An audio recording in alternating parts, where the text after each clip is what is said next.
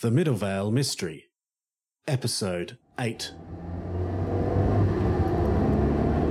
The police van lurches around a corner so fast it makes Jim feel a little sick. "Yikes, Sergeant, give it a break, will you?"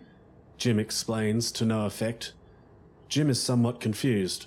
Why would the sergeant be so concerned? "We're going to see Mr. Prospero to see if he knows anything. Christ, he could die," the sergeant cries. Just then, the police radio crackles and a voice from the station becomes clear. "Sergeant Elridge! Sergeant Elridge!"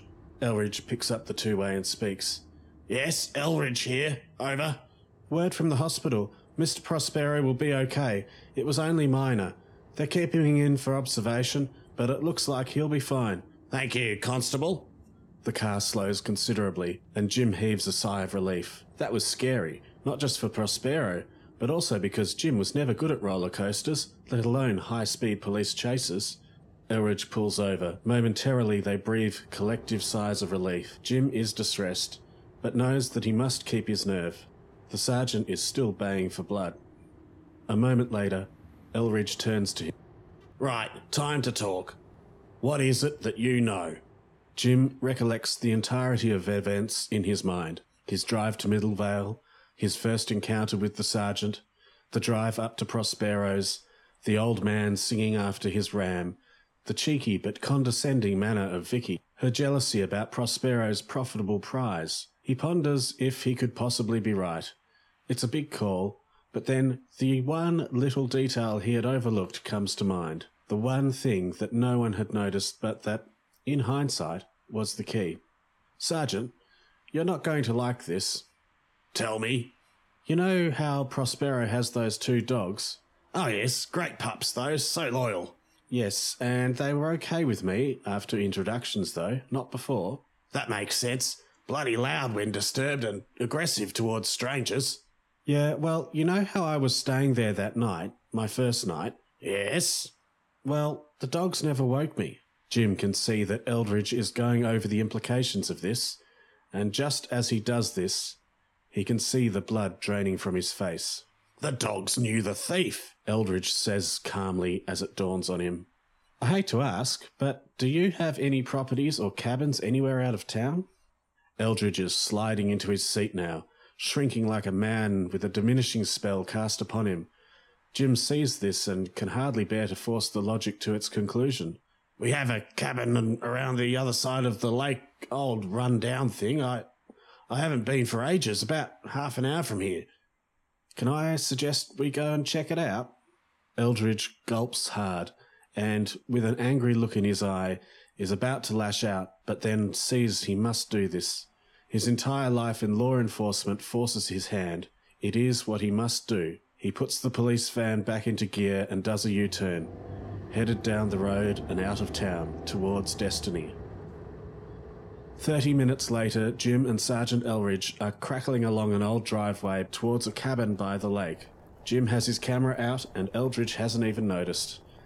As they approach the cabin, a car comes into view beside the old weatherboard. They pull up near the cabin. Eldridge sounds the car horn. Several moments later, Vicky emerges, looking rough. She approaches the car and, seeing it is a police car, bursts into tears. When Sergeant Elridge emerges from the vehicle, she runs up tearful and apologetic to him and leaps into his arms, hugging him. Jim grabs a couple of photos. "Vicky, what have you done?" Elridge asks mournfully. "I took him down. I just couldn't stand it any longer with that old crazy bastard. I was just going to keep him here till after the show."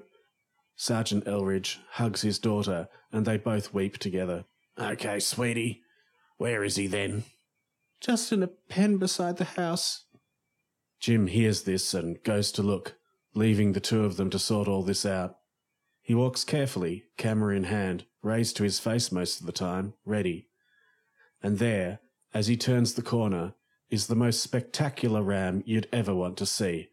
It's Dante, all right. Jim takes photos, many of them. Shortly after, the Elridges leave with Dante occupying the part of the van usually reserved for miscreants. Jim drives Vicky's car, following the van back into town. Vicky's likely to be charged with theft, but then there's the matter of what old Prospero thinks, who, it has been said, is generous in spirit, especially now that his prize ram is back in time for the show. After a little grooming, Jim gets his official photographs. 2 weeks later. This is wonderful, Jim. Who could have thought that a prize ram could have such a secret background? I don't care what the stupid sports department says about you. This is a lovely story, and the photographs, yes. Melinda Rikers, the features editor of the very same newspaper Jim used to work for, beams. Thank you, Melinda. Oh, Jim, this is what we look for. Genuine interest, stories told well. She pauses and appraises Jim for a moment, gleaming with pride and some sort of admiration that frankly Jim doesn't quite understand.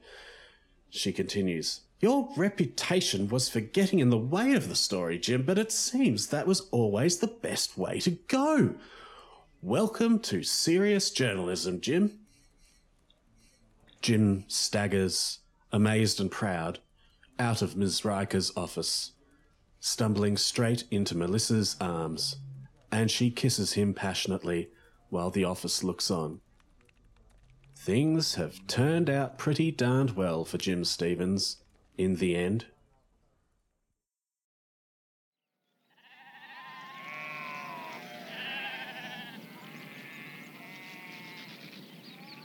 Thank you for listening to The Middlevale Mystery. I'm Finley Carraway, and you can find me at finleycarraway.com. That's FINLEYCARRAWAY. Or simply search Finley Carraway on Facebook, Instagram, and Twitter. I'm there on the socials. The Middlevale Mystery is available in the Amazon Kindle store. Thank you once again.